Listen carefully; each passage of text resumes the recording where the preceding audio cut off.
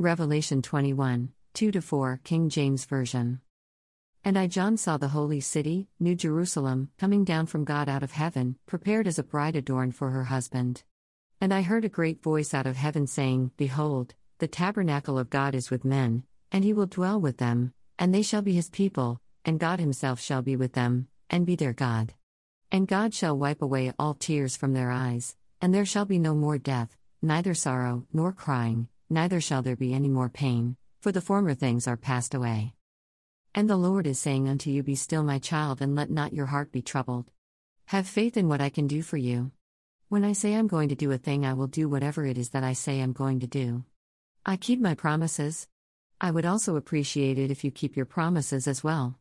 Keep your mind stayed on me and not on the things of this world. I see you and you've been doing very well.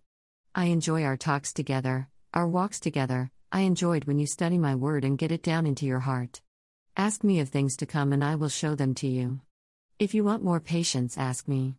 If you want more wisdom, ask me. If you want more revelation, ask me. If you want more knowledge, ask me.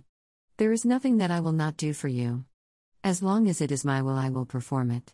Speak to me through the word of God. Speak to me through the word that I've given you to read every day of your life. Be careful not to use worldly terms.